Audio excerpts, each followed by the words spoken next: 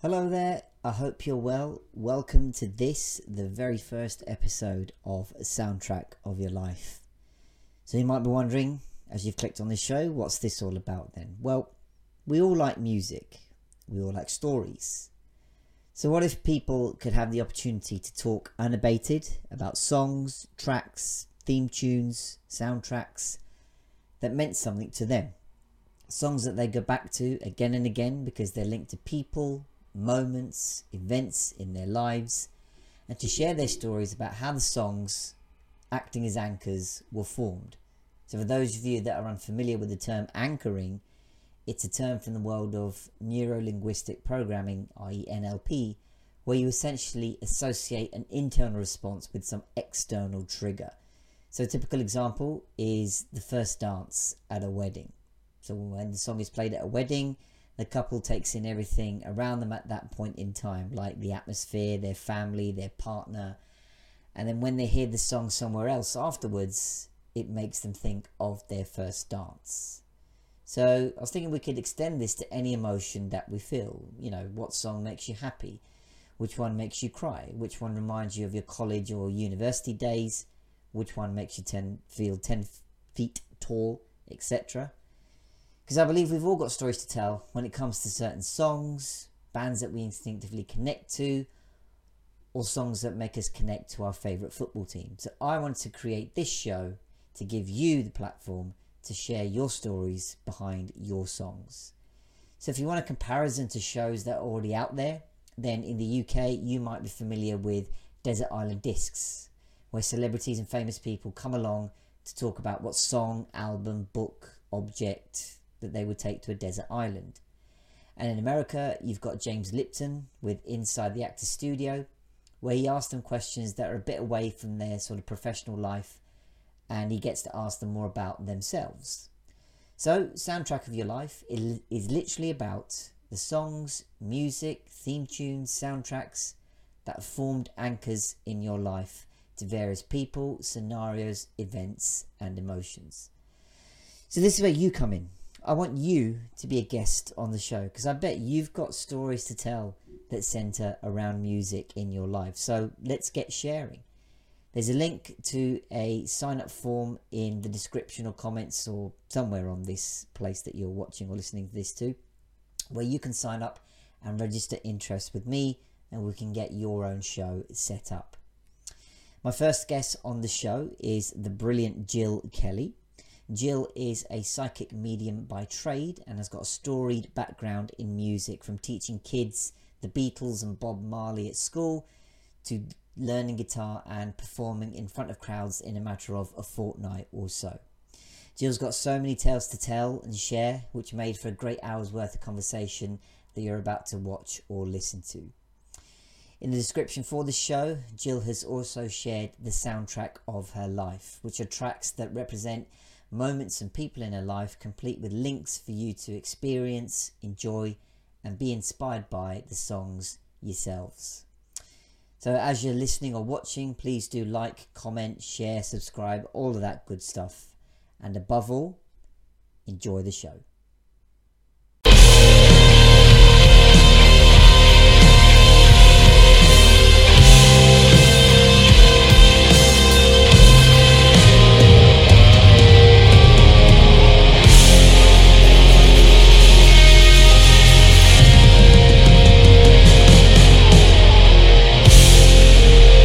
Hello and welcome to the first ever Soundtrack of Your Life podcast with myself, Vishad Doshi, the Mindset Transformer. I am so excited and pleased to have on the show as my guest, Miss Jill Kelly. Jill, if you'd like to say hello to everybody and introduce yourself. Sure. Hi, everybody. I'm Jill Marie Kelly. I am a psychic medium and Reiki practitioner, but in previous lifetimes, for 20 years, I was a preschool teacher and I was also a music teacher. So I am super excited to be here because music is like so important to me in every aspect of my life. So I'm excited to be here and talk about it. Thank you, Jill. And look, for those that will continue to tune in and listen to the show, this will have a kind of agenda, but to be honest, it could go anywhere we want it to. The main premise of the show and the guest is to literally share stories about the world of music, and that could expand into albums, songs, theme tunes, soundtracks, whatever, you know, the person and the guest would like to share, whether that also then involves linking it to emotions, linking it to people, linking it to moments in their life, whatever it may be. So the whole point of this is for people to share and enjoy and maybe even inspire. You know, you might hear of a song or a band and go, oh yeah, do you know what, I remember those moments. So Jill, might as well just start off with a basic line question of like, what is about music that resonates with you? Oh my God. Well, I grew up listening to music. My father loved like Simon and Garfunkel, like 60s stuff, 70s stuff. My mom was really big into Queen. I had a teenage male babysitter when I was a baby girl. So the first song I ever uttered was Another One Bites the Dust by Queen. My mom said I had my fork and my knife and I was doing this on my high chair going, Another One Bites the Dust. Okay, who doesn't do that still nowadays? I think we all do that when that comes on, right? Right, yeah, knife and fork, Another One Bites the Dust. But yeah, so I grew up in the 80s and 90s. I remember when my mom would gather us all around. I have two older sisters, and we would watch Friday night videos before MTV was on. And Friday night videos my mom would record, and then we would spend Friday nights like on the couch, like the pull-out couch in the couch, and then we would all fall asleep together. And then the next morning, my dad would bring in like McDonald's breakfast, and it was just like this tradition. Amazing. I remember this was like when I was 3 years old, like 2-3 years old. It wasn't when I was older, but I remember my earliest memories have to do with music. Like, it's just what, you know, and my parents had a very eclectic taste. My sister Jennifer, my eldest sister, wound up to be a concert pianist, and she taught me how to sing. I was singing harmonies by age of 4. I don't know how, because I've talked to people that are like voice people or like singers that are professional, and they're like, I can't do spontaneous harmony. But I was in choirs as a kid, and I could jump to the soprano part, I could jump to the alto part, I could sing the tenor part. Like, I could just hear it in my head. Wow. And without looking at any music, like I could just jump and do it. So when I was in college, actually, I directed an a cappella group before it was like Aka Awesome, before like Pitch Perfect and all the other things that made it cool, before Pentatonics came out when it wasn't cool.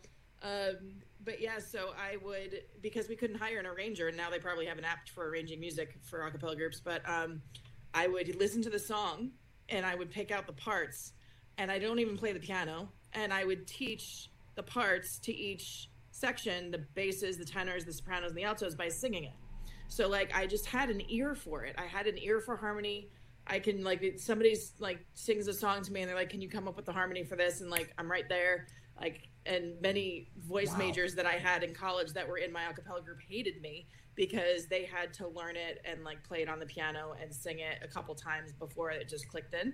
So yeah, harmony singing was always, and I love that. And it's funny because to this day, when I perform, or if I perform, I'd rather be the backup singer than the person singing the main tune, because it's just comfortable for me to sing like really good backup and like match the person's voice as much as I can. So that's amazing. I mean, what a story journey, even just there, about, you know, having the natural ability to pick out certain ranges and the ability to then communicate that to people. You know, it's one thing knowing it yourself, but then for others to experience that from you, to advance their own understanding. And hey, look, you know, some people feel that it's something you can learn. Some people think it's instinctive, you're born with it. You know, many of my music, I think it's a little bit of both. I feel like it's a muscle that you need to exercise. And I mean, just for an example, I remember when I was 5, my sister had one of those like little stereo recorders with one of those wire mics that like super little. And she's like, sing Castle on a Cloud. And I was like 5. I know the cassette is somewhere, but some cassette somewhere in the house, there's a voice of me at 5 years old singing Castle on a Cloud from Les Mis. And yeah, so like, and then my dad always brought us to Broadway. So he would actually go travel to London. Actually, he would see a Broadway, you know, London play, like that was kind of cute. So he saw Phantom in London first. He saw Les Mis in London first. And then he would come home and he would take us to the shows. So I remember going to Cats when I was 5. I remember Starlight Express, which people don't even remember, was like a roller skating Yeah, I train. remember. Yeah, I remember Yeah, that. and like Phantom is my favorite. Miss Saigon really resonated with me. I loved that the music in that one, and it's just like I just grew up around music. I just grew up going to performances, seeing concerts. I remember I was at a Whitney Houston concert when I was 4, and I fell asleep on my dad. And you know, like and that's what I remember from that concert was I was exhausted. And my dad is 6'6". He's a very tall man, and so he's got big hands. And I was a little girl, and he would just hold me, and I just pass out. But like when I hear like Whitney Houston music, I'm like, oh, it's so sleepy. Perfect. So just, I mean, just on that, you mentioned, you know, Whitney Houston and Queen and that. Are there any specific bands or artists that speak to you, and what is it about them that well, inspires you? I can't not like talk about my friend. So Tom Petty, like I love Tom Petty. I love everything about Tom Petty. I love all of his music.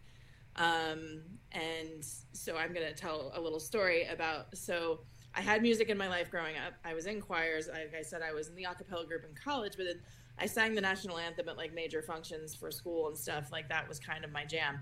Nice. And that was the one time I would solo, and I'll be like, I'll sing the national anthem because it means something very much like it's a very sacred song. It's also a really hard song to sing, by the way. I know it's underestimated. Anthem, I think. is like, yeah, the range is really big to sing that, and like I always had to start really low so I could hit the higher notes. But so my friend Hoagie, he passed away in April from pancreatic cancer, but like 6 years ago, he was taking me to open mics.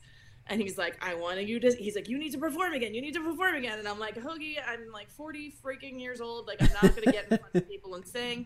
And he's like, come on. He's like, and so he would sing in the open mic, and I would just jump up and sing backup. And I didn't know his music. He liked Martin Sexton. He liked, Tom Petty was one of them. But he just liked this. He loved the Grateful Dead, which I never got into as a kid. Like, that was never something I listened to.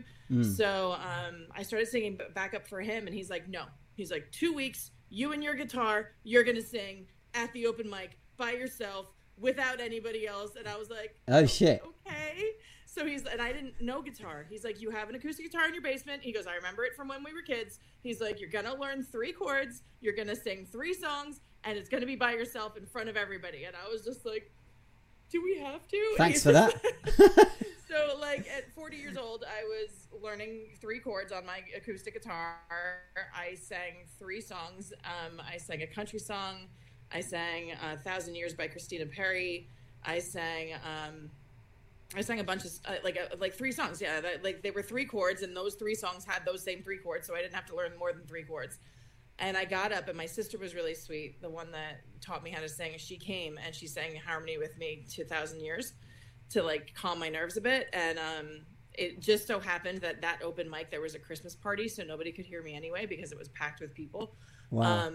But because of that, because my friend Hoagie was like, do this, I started taking guitar lessons. Then I was like, well, I'm a preschool teacher. I wonder if I can bring music into the classroom. And then I got certified as a Music Together teacher, which is all theory based. It's a company that's global. And so I became a music teacher for kids, and I did that on the weekends, but it was all because Hoagie said to me, 3 weeks or 2 weeks, you are going to perform 3 songs. And it just opened me up to more music than I could ever imagine. And then Hoagie was like, okay, well, you're good. I'm like, well, thank you. He's like, let's do a duo. Let's play out. Like, let's play restaurants in town. Like, let's do bars. Like, let's be an acoustic duo. Wow. He sounds like, very like driven here. He's like, you know, he's trying to, totally. He pushes you on and on, right? Yeah, he loved music, and so we did. We started, our band was Jill and Hoagie. I thought it should be Hoagie and Jill because I was singing backup, but it was his acoustic guitar and him, and then me just singing harmonies, and a lot of Tom Petty songs like Wildflowers and Walls and You Don't Know How It Feels, and like all of these songs that people really love to hear when they're at the bar, you know, like people that are like, oh, I love that one.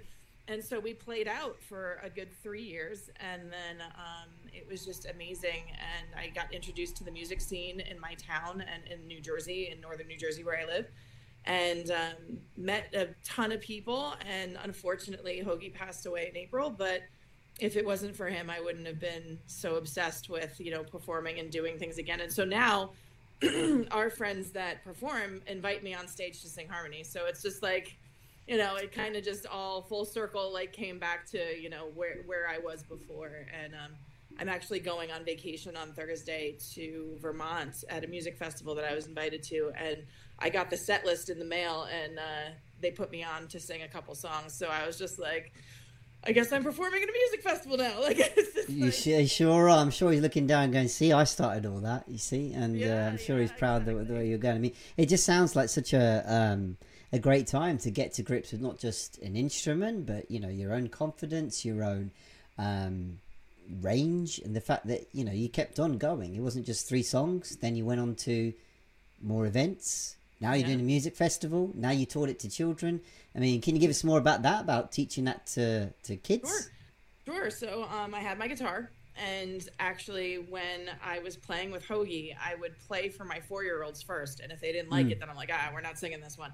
So my 4-year-olds were my gauge. And so I started learning. I started asking them what type of music they like. And then I was like, all right, you know what? I'm the teacher, and they're 4. So I gave them like Beatles songs and Bob Marley and Tom Petty. And so I taught them Three Little Birds, which is the Every Little Thing Is Going to Be All Right song. Yeah. So I taught them that one, and of course, all of them at Christmas time wanted guitars. So instead of their parents buying them guitars, I just bought like inflatable guitars, like blow up guitars, and gave them to all of them, so they could jam out and pretend, because they would take blocks and like xylophones, and they would pretend to play guitar with them. I have videos of this. So I taught them Three Little Birds, and there was this one little boy, Eli, who actually, he really loved Yellow Submarine. So I learned Yellow Submarine on guitar, and we sang that one too. And that's such a great kid song because it's so silly. And it really is. So this poor Eli was 3.5, not quite 4 yet. He wasn't potty trained, and when he would take a nap, sometimes he would have accidents. Right. So I woke him up in the middle of a nap so he wouldn't have an accident, so he wouldn't be embarrassed when everybody woke up from naps. So one day, of course, I forgot, and he had an accident, and I checked him before everybody woke up, because I didn't want him to go through that. So I was like kind of pissed at myself, and I was like, oh man, like I have to change him. And it was like all clothes. And so I brought him to the bathroom, and I'm like taking off his shirt, and he sees I'm frustrated. Like, kids pick up on that stuff. And he grabbed both my hands. He goes, Miss Jill, every little thing is gonna be all white. And I was like, oh my God.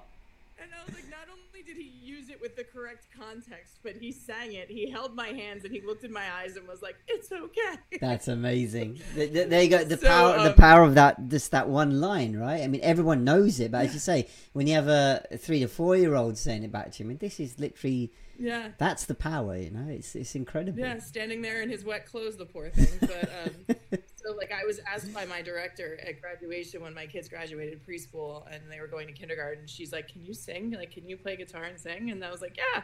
And then like one of my parents also played guitar, and it was his son's birthday on St. Patrick's Day. So we learned all these Irish songs, and of course we were going to sing them. It was literally the day, March 17th of 2000, whatever, COVID hit. That was the day our school shut down for COVID. Oh. So we planned this whole concert for the parents and the kids for St. Patrick's Day, because I'm Irish, well, among other things, but so we were gonna like play guitar, like dual guitar, and sing with the kids, and that was the day we shut down. And I was like, oh man, like that would have been so fun. But Christmas carols, Kwanzaa songs, Jewish songs, all the songs, like we sang all the holiday songs for the kids. And I would write music just based on the tunes of like Mary Had a Little Lamb or Twinkle Twinkle. Like I would write, I wrote a Moonface song, which I can give you a little snippet. Okay. Because it's the new moon tonight. New moon, waxing crescent, first quarter, waxing give us full moon, waning give us last quarter, waning crescent. These are the phases of the moon. Like, that's what I did for years. That's amazing.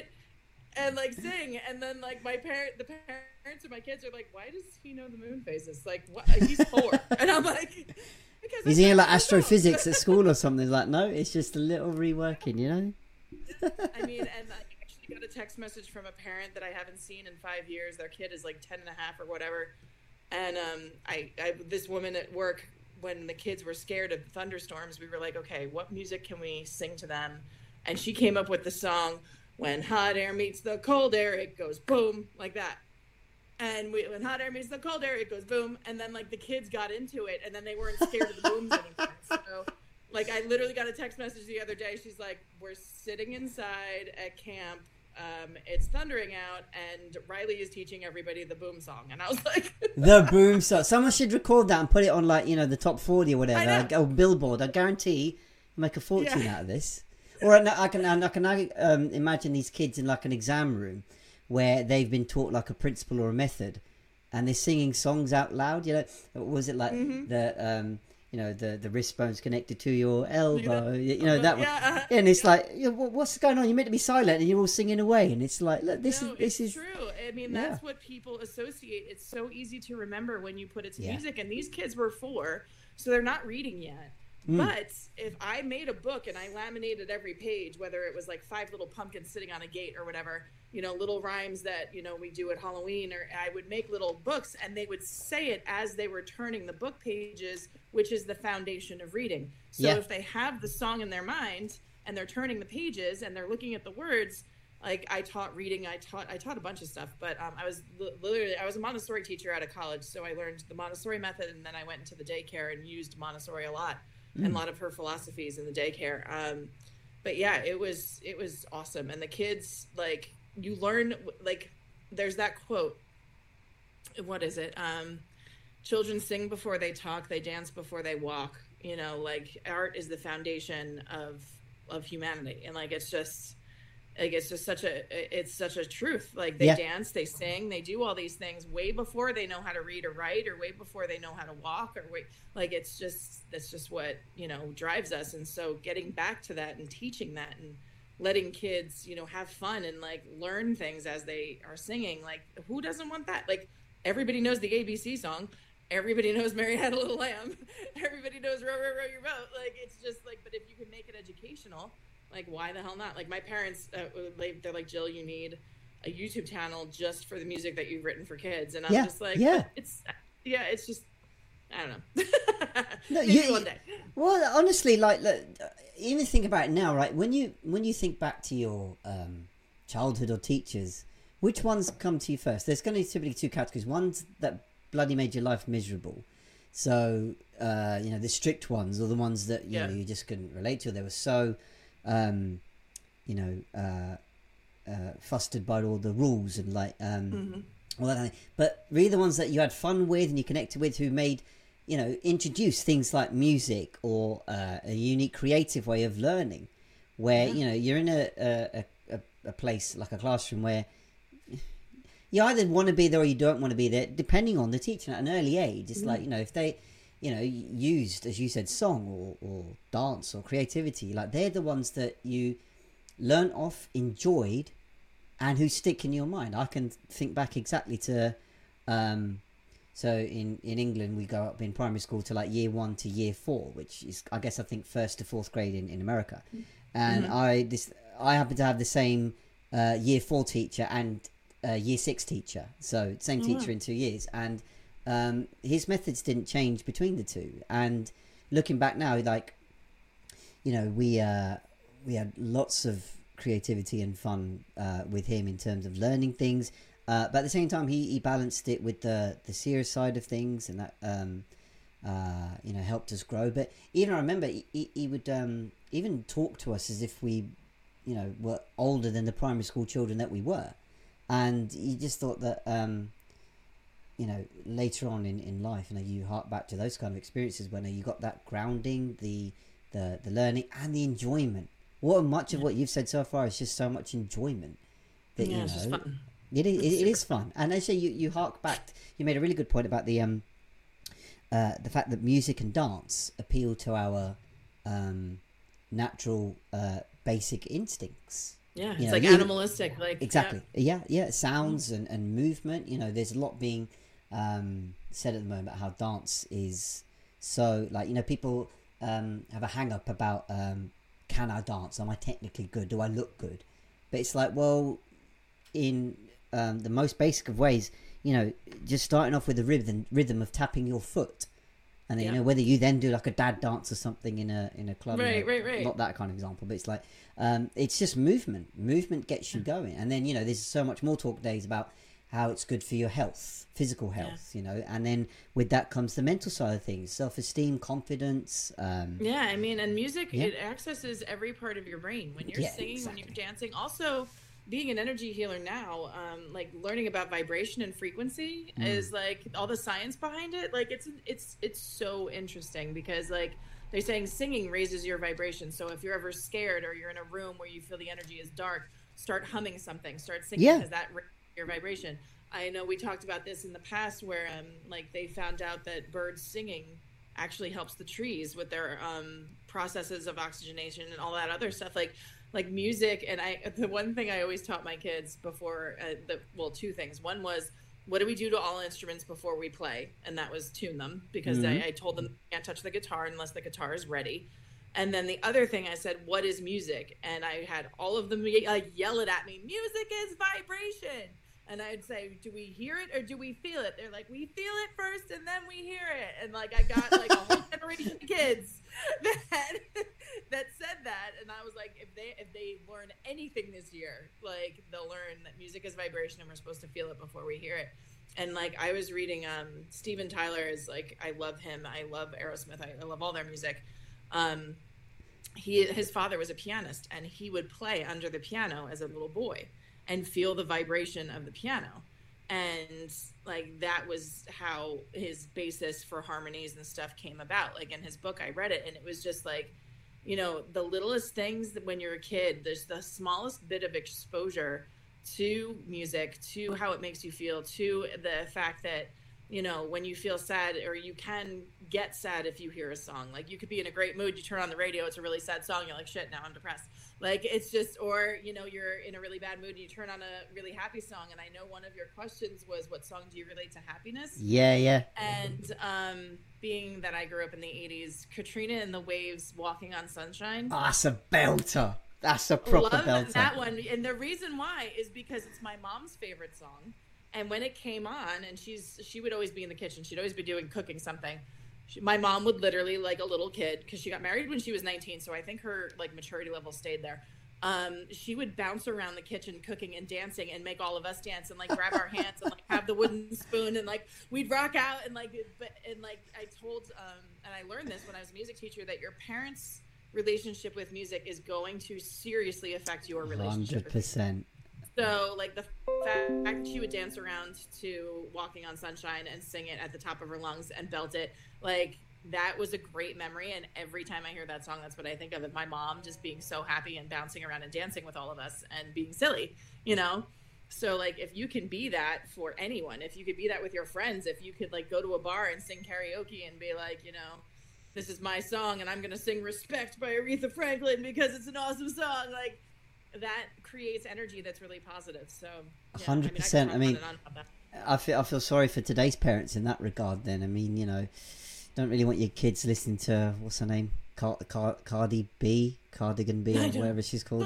Good lord. If you go repeating that kind of stuff, like, oh dear.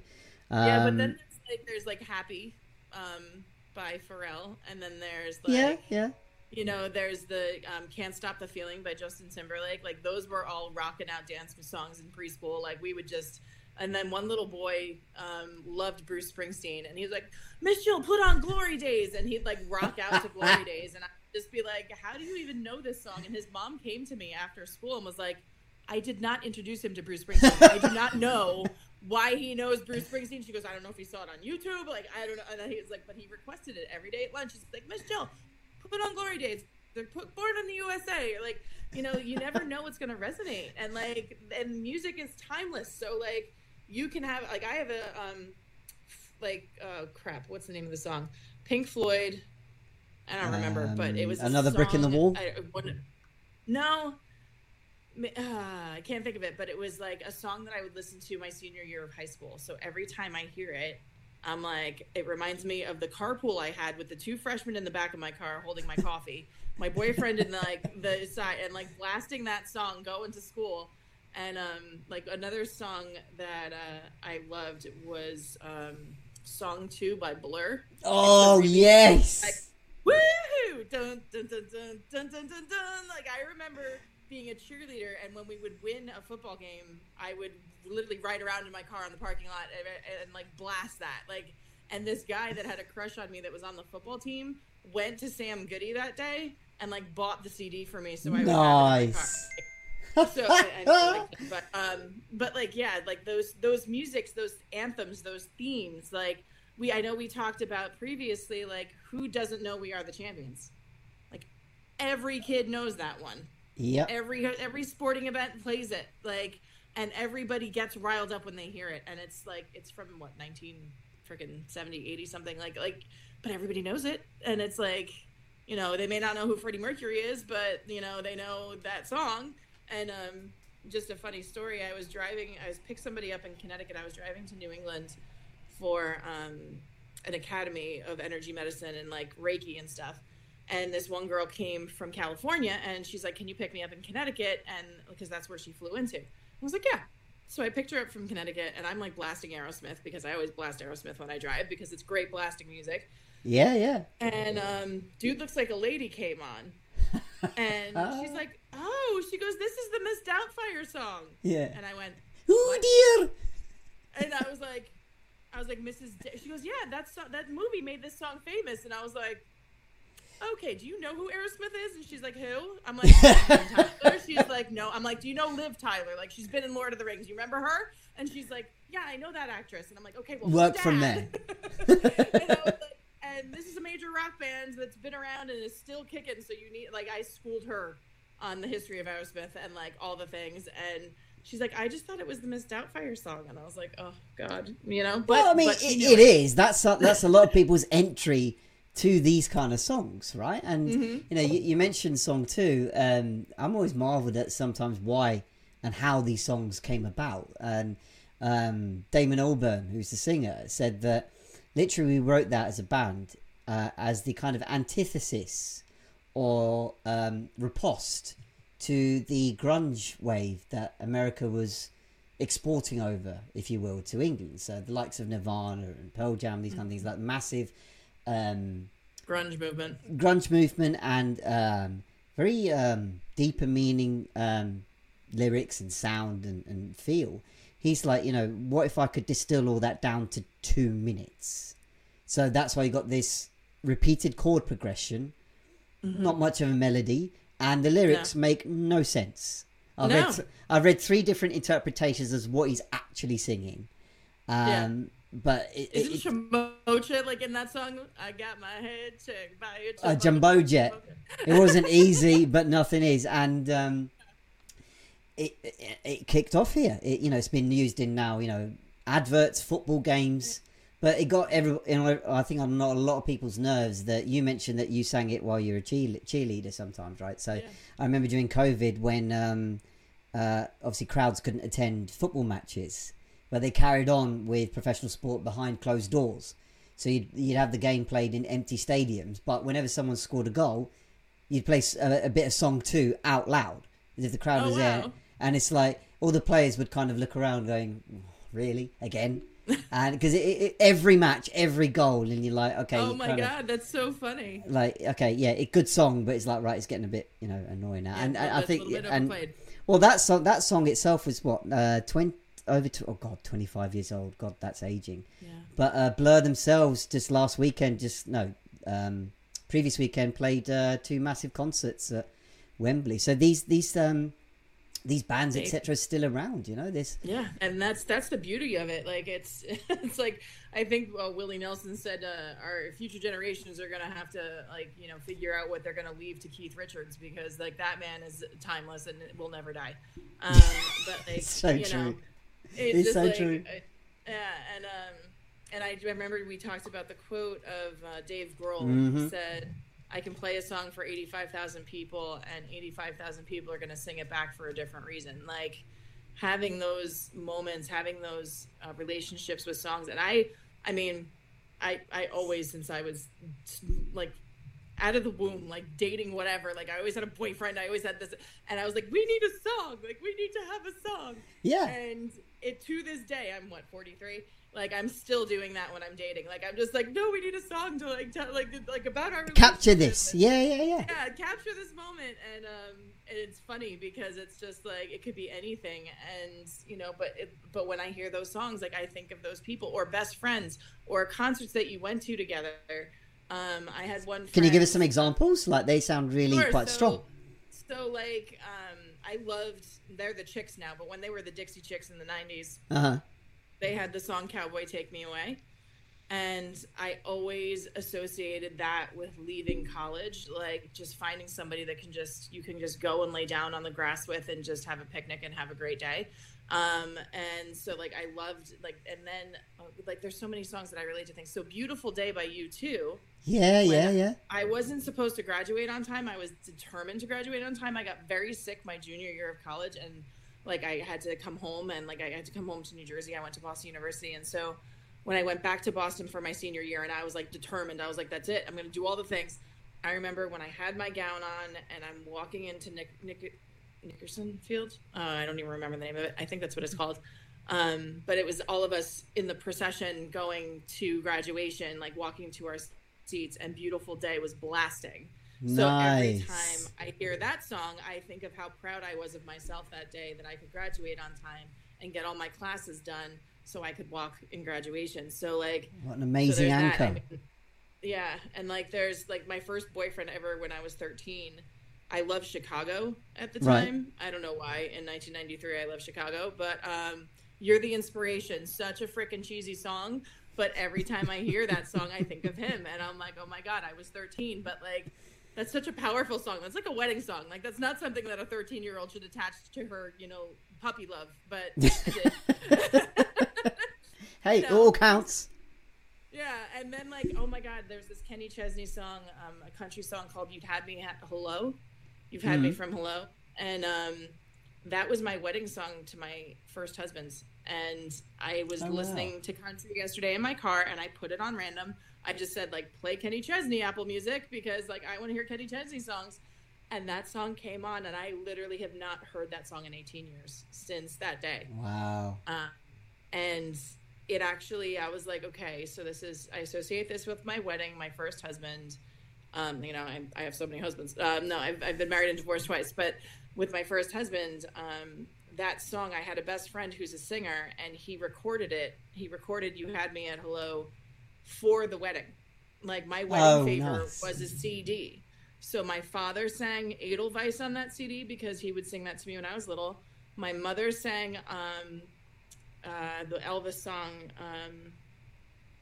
She sang it to my dad on their wedding day. I can't remember the name of it. Can't Help Falling in Love. So my mom sang that one on the CD. I sang a Dixie Chicks song, If I Fall, You're Coming Down With Me. And my sisters sang, I think, the Shania Twain From This Moment. So the CD was our wedding favor. And, That's kind amazing. of like when my marriage fell apart, I kind of just put it on the shelf and like didn't think about it.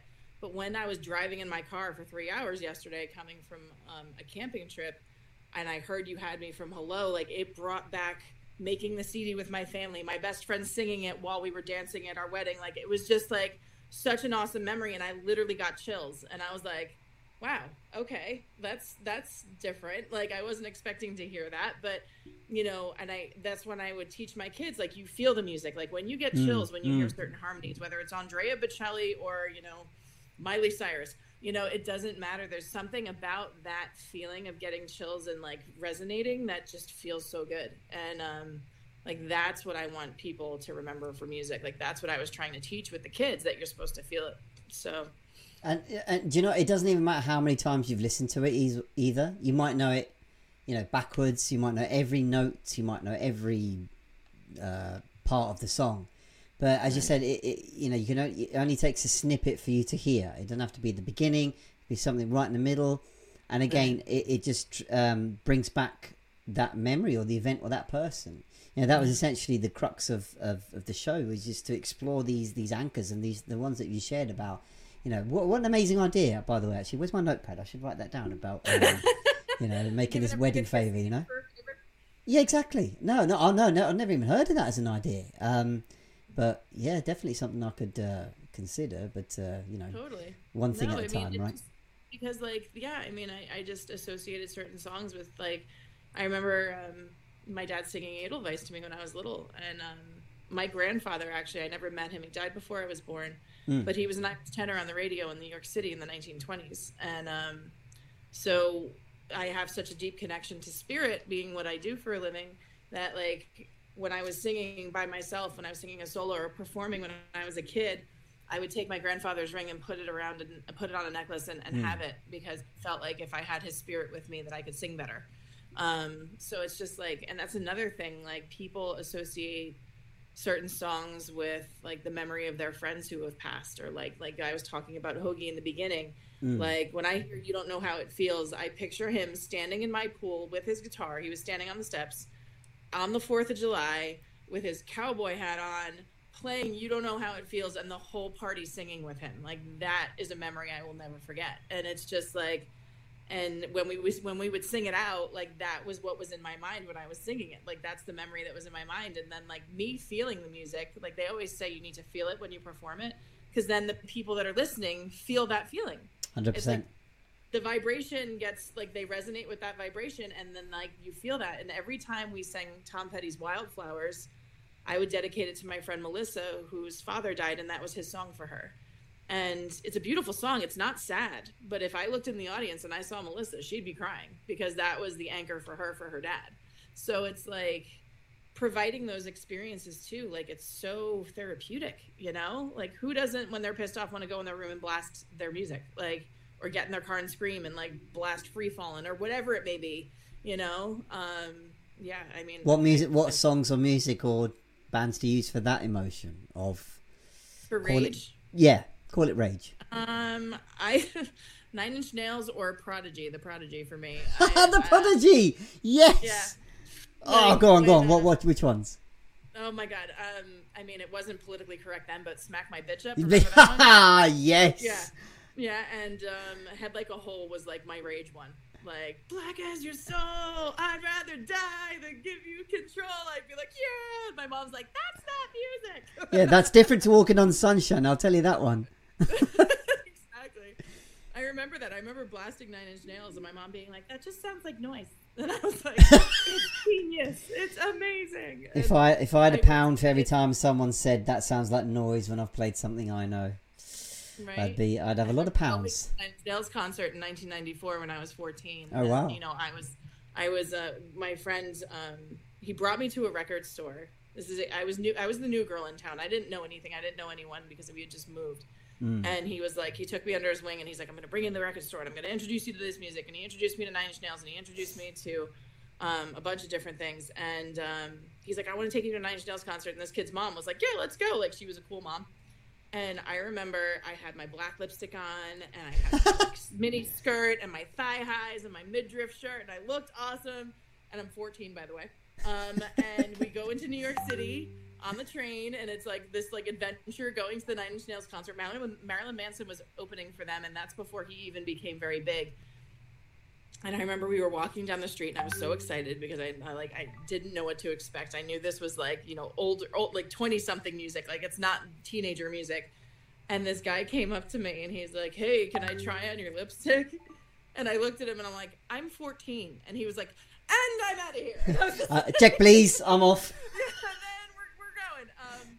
But, like, I remember feeling like an adult. And so when I hear, like, 9 Inch Nails' Pretty Hate Machine, or I blast that when I'm driving, like, I'm just like, oh, this is what I used to listen to when I was really upset when I was a kid. So, or like when I was, you know, upset or pissed at a boy, or, you know, my best friend did something shitty, like, I'd, like, blast, you know, I'd rather die than give you control, you know, like, it was just an anthem.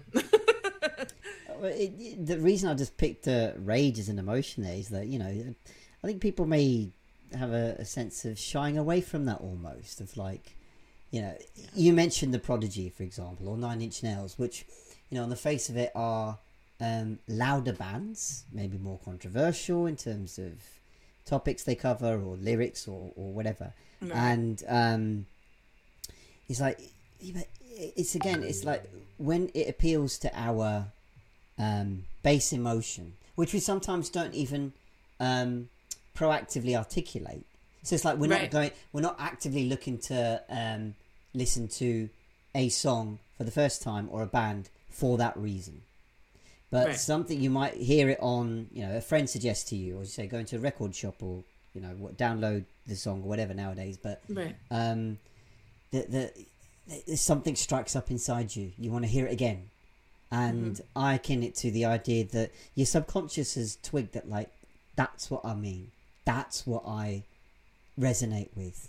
What's that? Yeah. Let's link more of that. And I used to be, and probably still am a little bit, a bit of a music snob. The idea that only rock and roll matters, sod everything else. If you listen to it, you're kind of wrong. Because, what came from me was the idea that, like, well, I was very much looking for others to listen to what I used to. So you get a sense of validation, acceptance, and that social aspect of it. But as time wore on, you're like, I can still enjoy what I enjoy. And that's expanding here and there where it needs to, in the sense that, there are those that, maybe yourself, who are like a big eclectic listeners, wide range of genres. Oh, I'm everything. I'm jazz, I'm classical, all the things. Like, I have a ton of music range, Yeah, but I'm more like, do you know what? I stick to kind of what I know, but I can also have more of an appreciation now for, like, well, if someone's into that genre, okay, great. I'm not here to change them or say that they're wrong. And if anything, it's come back to the point of the show. There's so much sharing you can do about it. You might be into hip hop or R&B or Bollywood or whatever, country, great. Or whatever. Exactly. But behind that are your songs, your emotions, your this. So the more you share about, but I think a lot of it nowadays is like, if you're not in with the in crowd. Like, I think there's two things. If you're not in with the in crowd, in the sense of, like, if you're not like what everybody else likes, then there's still that distinction of, like, well, you don't like X. Okay, I'm not going to communicate with you. Or there's an apathy. I'm seeing not many people have a conversation about, have you, what kind of music are you still into? I mentioned last time we were setting this up, as a singleton, I often ask on singles events, the first question is, what kind of music are you into? Music, yep. And they look at me as if I've just, asked them to explain quantum physics or something like that. Right, and they're like, I don't know. I'm like, how is music not a part of your life? Like, next. Yeah, or like, oh, I like everything. Yeah, but okay. I always see it as like it's a platform that you could spring off. And look, there are some I've even heard of, like, I'm not really into music. Okay, but all I'm trying to get there is like, more often than not, you'll find that people have a link to a song or event, but I think a lot of it is almost not drowned out today, but it's like, people, when you ask them, there doesn't seem to be a strong enthusiasm or opinion. It's like, you've heard of a song or band, yeah, they're all right. Or if you are so enthused about an artist or whatever, then you don't find a lot of other people in a lot of supply that want to talk to you about it. Yes, there's online forums of, fellow fans and all this kind of stuff. But when it comes to, like, conversations like, this nature, it's like, well, then, a part of me thinks, well, is this about like almost where you were in time type thing? Like today, actually, I read this article online that there's a lot of festivals and bands, because it's summer in it. Well, it's meant to be summer in England at the moment, but it's just cloud. They're talking about festivals that are dedicated to 90s and the noughties music and fashion, and the wider discussion point is like,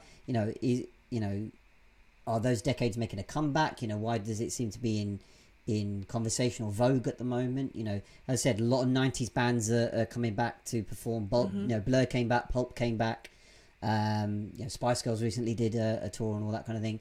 And the same vein continues, and a lot of them were talking about that. You hear that music, and literally what we were talking about, they think of, oh, I had my first date to that song, I had my first snog to that song, or whatever it might be, and it's like, that's what I mean. So when you have that enthusiasm and natural attraction to that, it's like that's as you said, we could talk about it for ages. I mean, just an example, like I have a friend, I'm going to a Dave Matthews Band concert tomorrow night. And I loved him like in 1998 when I first went to his concert and he had his first CD, but I kind of got away from him. But my best friend Danielle loves Dave Matthews and like follows them. Like we'll go to Indiana, we'll go like drive 10 hours and like go to a concert there. Nice. And so I was just like, I don't know a lot of his new stuff. We did go to a concert at Madison Square Garden in New York last year. And I realized like a lot of what he was singing, I didn't know, but oh my God, the amount of artistry in that band. And they invited Saturday Night Live's brass section for one of the songs. And I looked at her and like the audience was kind of like they were just jamming. Like they were like, oh my God, we have all this talent on stage. Let's all just do whatever the fuck we want. And I looked at her and I was just like, they are enjoying this so much. Like you could tell the musicians did not care what MSG thought. They didn't care what the audience thought. They were like, we're here, in their element, we're doing the thing.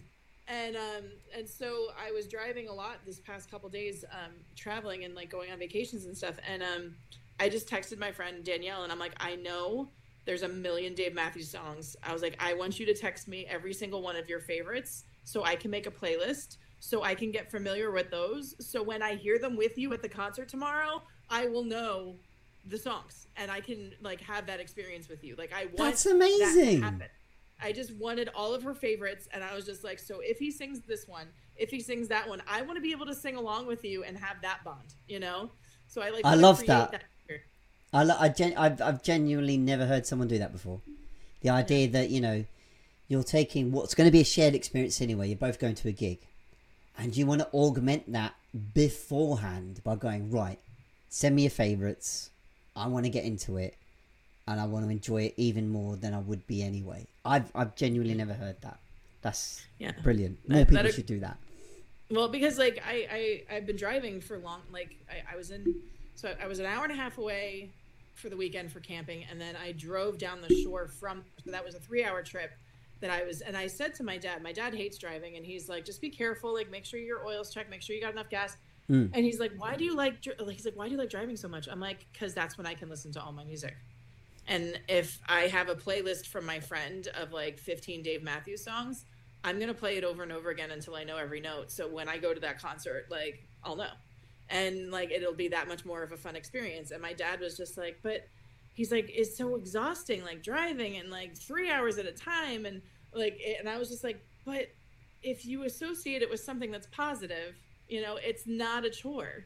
Like I'm excited to go driving. I'm driving to Vermont on Thursday to go to this music festival, and the one that they want me to sing at. And I'm like, oh my God.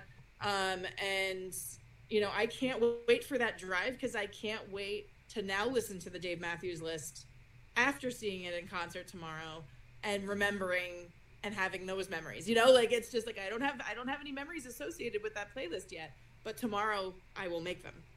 It's one of the best moments you could have musically, I think. If you're a fan and you've been to a concert and you're walking out and your ears are still ringing and you've got the natural buzz of having witnessed your band or a band for best part of 2 hours, the whole crowd's walking out with you, sharing the same moments, taking some last photos and this kind of thing. And already your brain is trying to remember as much as it can through all the high pitch in your ears. You're looking at your phone. What have I caught? Because I know there's a lot of this whole holding a camera up. It's like, to each their own. That's annoying, but yeah, I get it. Yeah. I mean, whatever you've caught on your phone, whatever. And I'm like you. I'm for one I get home and I'm like, has anyone put like the show up on YouTube or somewhere yet? Was it there? Did I see what I saw?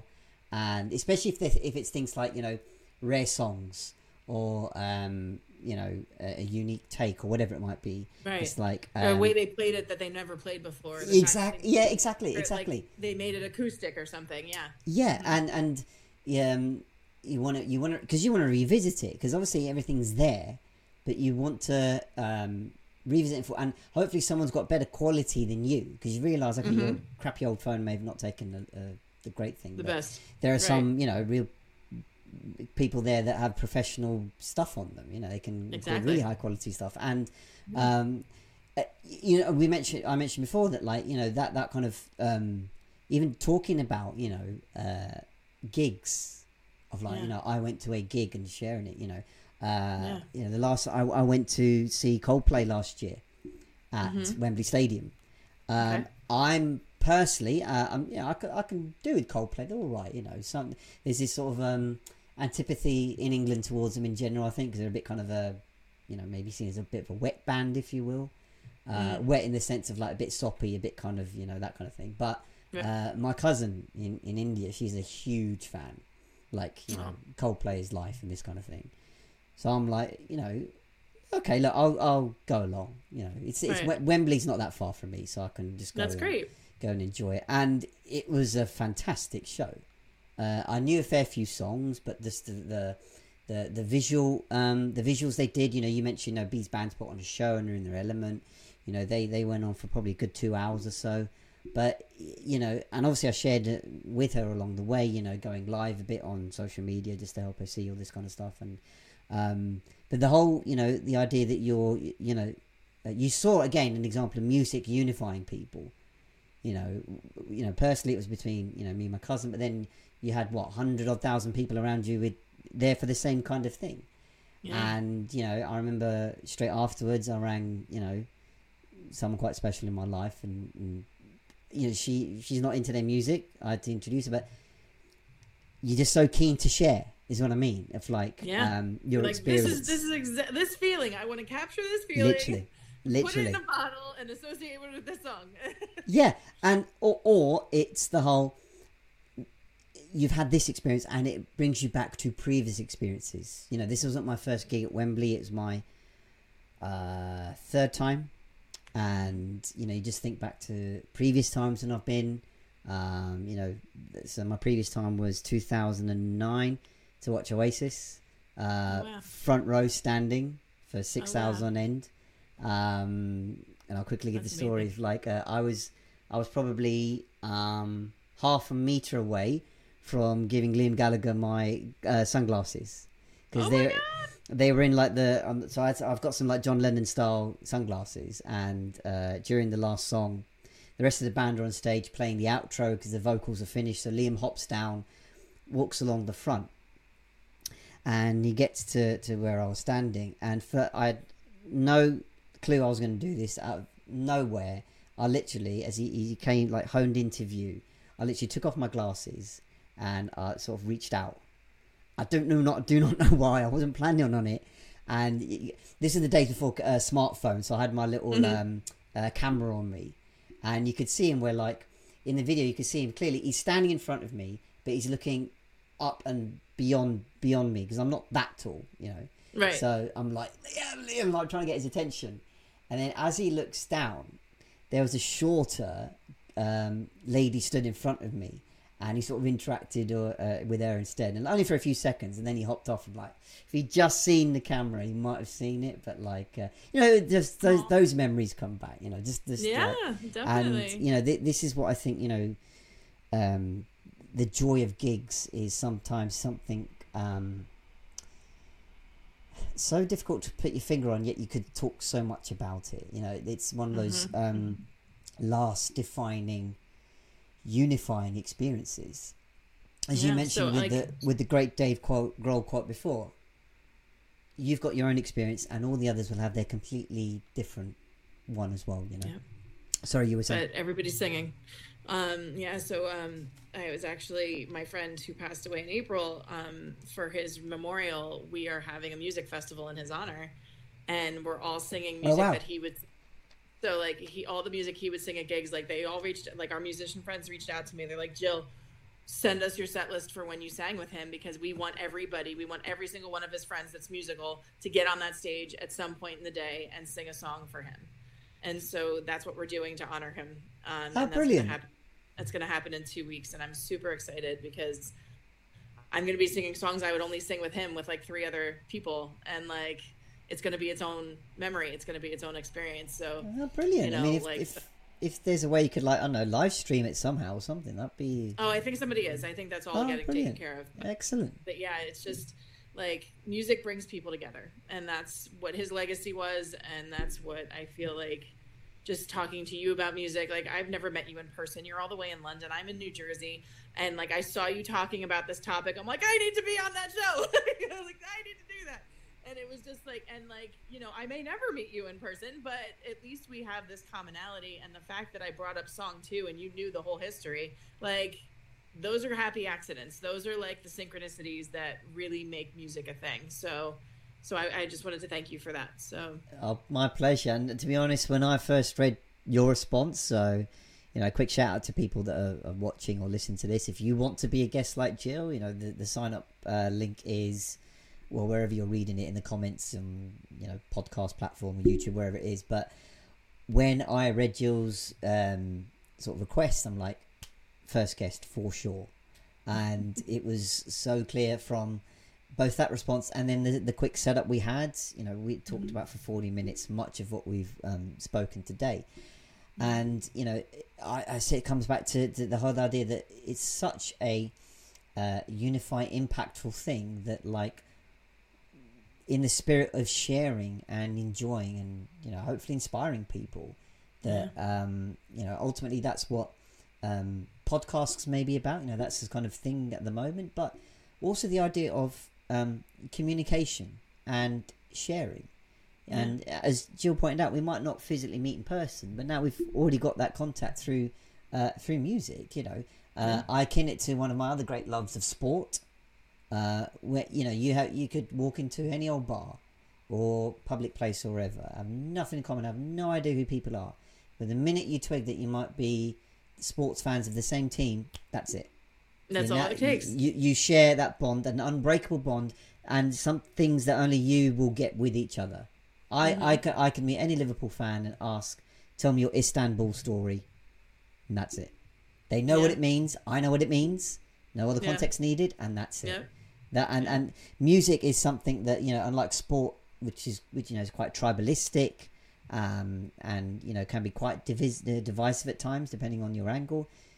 Music is there for everybody. Yeah, absolutely. And you know, there is debate, you know, always ongoing about what might be the better style. You know, everybody liking the same thing, or even you know, the whole, you know, today there's, you know, the idea that, you know, being an independent band or an artist is so difficult to get onto the industry in the first place because of all these maybe talent show outlets on TV that take the room instead, or, you know, how costly it is to get going. But then again, if you look at all I look at the stories of all the great bands that have ever been, right? The Beatles, Queen, Oasis, the Stones, Johnny Cash, if you've seen those great biopics, right? They all started off as either a group of friends that came together at university or wherever, and somewhere along the line, there was a lucky break somewhere. Of course. All for them, it was just about. But they were proactive about it. It's not like they just made it, like, wanted it to happen. It was like they put themselves in places that were out of their comfort zone, out of where they usually would be, and somebody heard it that made a difference. You know, like, there's so many stories that way. I mean, I put up a clip on one of my channels the other day. It was an interview snippet from Noel Gallagher, who talked about his kind of history as a songwriter, and he went, look, he goes, I'm not the best looking, I've got hands like a midget, but anyone, if I can do it, any fucker can do it. Because he said, you just got to have the self-belief, Star Wars level of self-belief. And, you know, funny enough, that kind of a quote, you know, I had multiple you know, bands and artists I look up to saying, look, if we can do it, anyone can. That's what inspired me to pick the guitar up at 18 years old, pre-YouTube, you know, all the video advice you could get. Literally, for me, it was buy a dead basic guitar, find a page on Google that just said, right, this is the neck, this is how you tune it, and this kind of thing. And as luck would happen, I started a band with my friends at the same time, again out of fluke. You know, we were around someone's house one day in the evening, in the garden, and I happened to mention I'm learning guitar, and my friend sat next to me, and he went around the whole garden pointing at people going, well, he can sing, he knows everything, he can drum, he could do bass. I play. You're playing.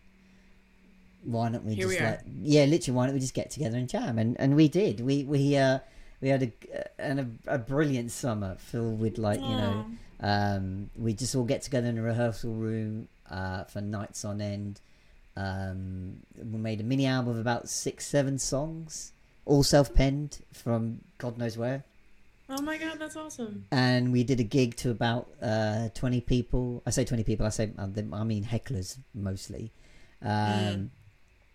Hilarious for many reasons, not least for just forgetting like what we were doing at one point. Like we probably didn't practice enough as a gig playing band, so like we'd all be going at different paces, and we'd look at each other going, no, you meant to come like oh. But recorded for posterity was so funny, but obviously then life took over, and you know we all like Right. uni came over and we had to go, but it was such a joyous time, you know. If we Yeah, could do that, I can imagine. and I just, you know, for me, I just carried on myself, just you know, writing and playing and hoping to be the next Noel at some point. But Jill, I wanted to just wrap this up. This question came to me just as we're talking. If you could create a soundtrack or playlist for our listeners or viewers, it could be, I was going to say 3 to 5 songs, but I'm like, do you know what? I'll leave it up to you to project or showcase yourself, your emotions, or whatever criteria you want it. Share your soundtrack with people. I would love that. That's a great idea. Because that's what I tell people all the time. Like, show me your music. Tell me what you love. You know, because then I'll understand you a little bit better. So I would love to do that. I can totally do that. I can put it in the comments when it's posted, and, you know, people can get a little piece of what I love. So that'd be awesome. Yeah, please do. And, you know, that, to be honest, that's something that just came to me now, and something that I think would be a nice sort of takeaway for people. Because as you said, like, when you're asking for people to introduce you to their music, and you've got, you know, so many ideas and thoughts, and what you could do is, like, if someone could watch this show or listen to the show and then have an idea of, like, all right, you know, what can I get into, that might be the gateway for them to find all the new music and all that. So wow, an hour has gone just like that. Super fast. It's so far, and I've got so many more questions to ask, etc. But you know what, that might be for another episode, I think, because as I said, we could go on for ages on this. But Totally. look, that is our hour today. Jill, thank you so much for being the first guest on. A real pleasure to have you on, and would definitely like to get you back on the show at some point. I would love that. That'd be awesome. And thank you so much for the opportunity to be here. So My pleasure. Thank you all for listening and watching, and we shall catch you on the next one. Feel Supersonic. Thank you so much for checking out this episode of Soundtrack of Your Life. Please do like and comment with your thoughts below, subscribe to the channel, and sign up to be on the show. Feel Supersonic.